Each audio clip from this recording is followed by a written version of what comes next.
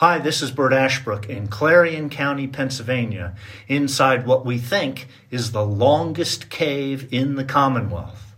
This show was recorded at... Right, Pennsylvania etiquette calling a Commonwealth, not a state. It is 12:37 Eastern on Wednesday, April 7th. Things may have changed by the time you hear it, but we'll still be in this cave surveying, hoping to get our 5th mile of passage. Oh my God. 5 miles. I mean, he didn't say which cave it is. It's a big cave. Even if he tells me where it is, I'm not going in it. So You're the resident Pennsylvania expert, no idea? I don't like caves. You're not a spelunker, are you, Scott Detrow? No, I'm not a spelunker. I do cover the White House, though. Hey there, it's the NPR Politics Podcast. I'm Scott Detrow. And I'm Domenico Montanaro, senior political editor and correspondent. And we're going to put aside spelunking, fun word, for now, and talk about some broader things today with two member station reporters, Ashley Lopez of KUT in Austin and Emil Moffitt of WABE in Georgia. Hey there. Hey, y'all. Hey, good to be with you. As you can guess from the places we're talking to people from, this is a podcast about voting rights measures and the boycotts and counter-boycotts and broader cultural argument that they have kicked off. We talked last week about new restrictive voting measures that passed in Georgia that are under consideration as well in Texas. This storyline has now ballooned into something else. It's a story about corporations weighing in on politics and a lot of Republicans getting very angry that they are doing so. Domenico, I'm really dwelling on the fact that you have a situation where Republicans are blasting Coca-Cola and baseball, which is like a real cultural plot twist, but we will talk about that in a moment. Sure. Emil, let's start with the center of things, though. Remind us what is in, and just as importantly, what is not in this new Georgia law. Yeah, it puts a lot of new restrictions on vote by mail. It adds an ID requirement to vote absentee.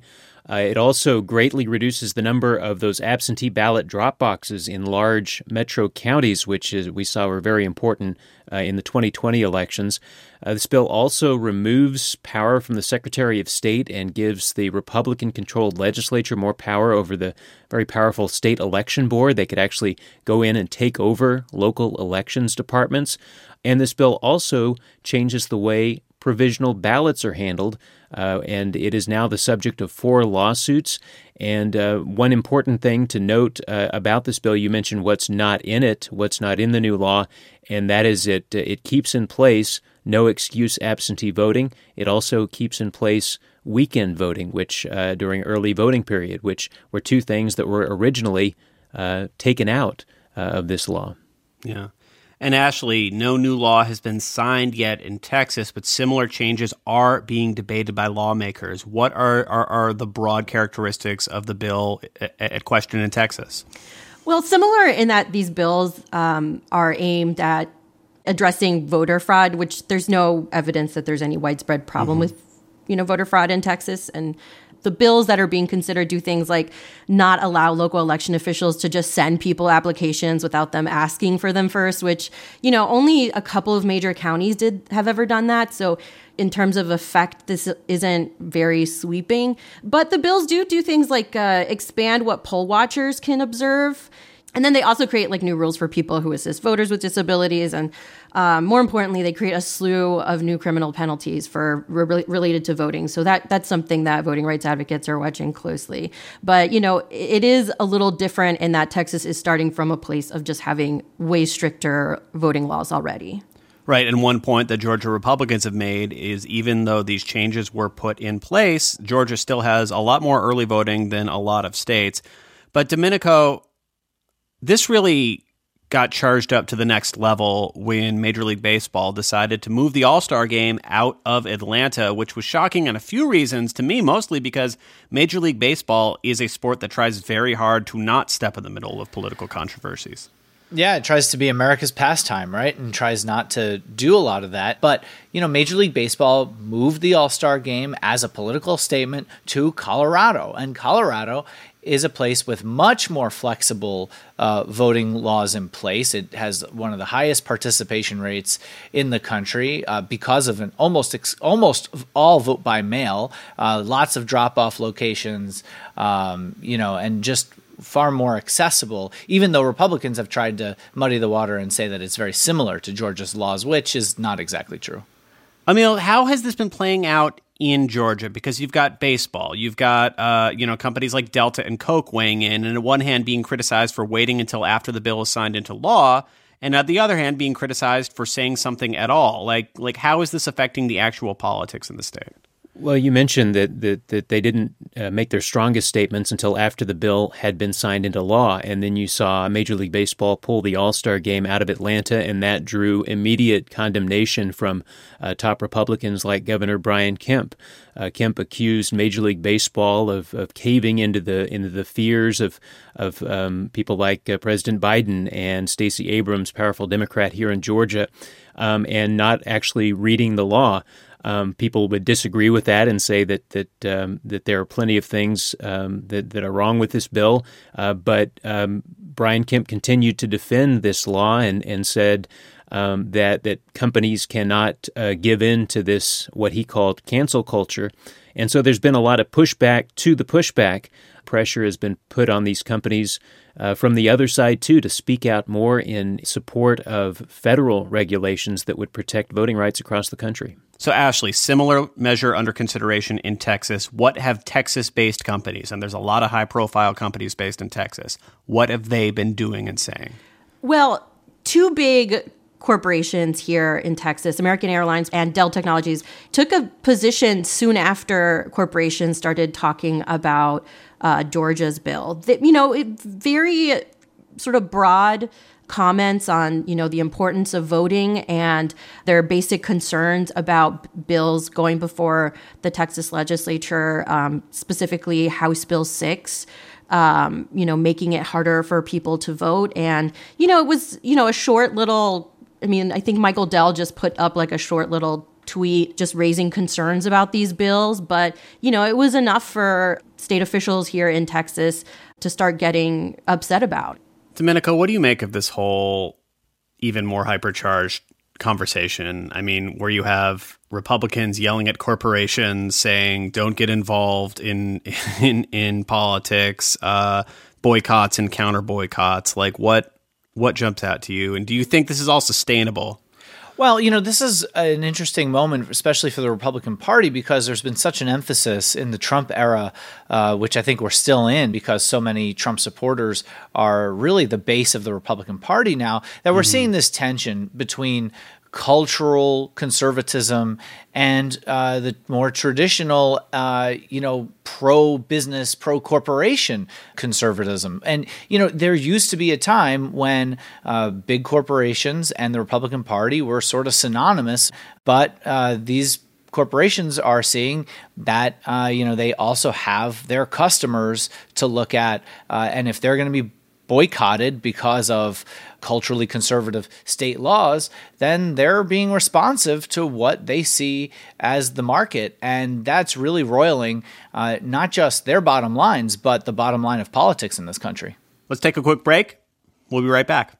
This message comes from NPR sponsor Hint, fruit-infused water with no calories or sweeteners. Hint water comes in over 25 flavors. The watermelon water actually tastes like watermelon. The blackberry water tastes like blackberries. Hint is water with a touch of true fruit flavor. You can get Hint water at stores, or you can have it delivered directly to your door. When you buy 2 cases, you'll get a 3rd case free and free shipping. Visit drinkhint.com and use promo code NPR at checkout.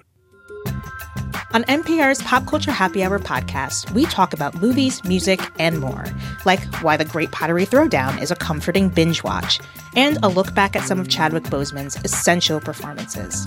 All of that in around 20 minutes every weekday. Listen now to the Pop Culture Happy Hour podcast from NPR. And we're back. And Emil and Ashley, I want to ask both of you what groups you have seen being the most active in specifically calling for this pressure in organizing these boycotts and these pressure campaigns on companies. Emil, let's start with you in Georgia. Really, the person who's been leading the effort has been Bishop Reginald Jackson, who's with the AME Church here in Georgia. He has called for companies like Coca-Cola and Delta and the Home Depot, some of the prominent Georgia-based companies, to take a stronger stand against restrictions on voting, not only at the state level, but also at the federal level as well. It's interesting to note that after the bill was passed, you had Coca-Cola saying it was disappointed in the bill. You had Delta Airlines saying it was unacceptable.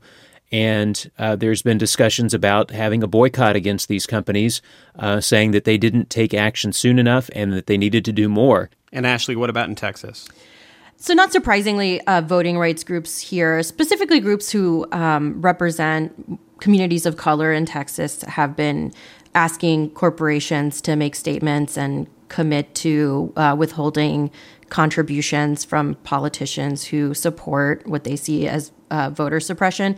But, interestingly, this week there was a group based in Georgia, Black Voters Matter, who held a press conference with a bunch of groups here to announce that this was an initiative that they were going to start asking corporations to do this. They're based in Atlanta, I believe, and they said, they're kind of widening the scope of the work they do, and so Texas kind of neatly fit into the work they do. And Ashley, you mentioned Black Voters Matter expanding into Texas, and that's kind of the model that Stacey Abrams used with her group, Fair Fight. She has expanded, and from the 2020 election, expanded her group outreach into several different states, and we can kind of see that that going from Georgia to these other states where voting rights are at stake.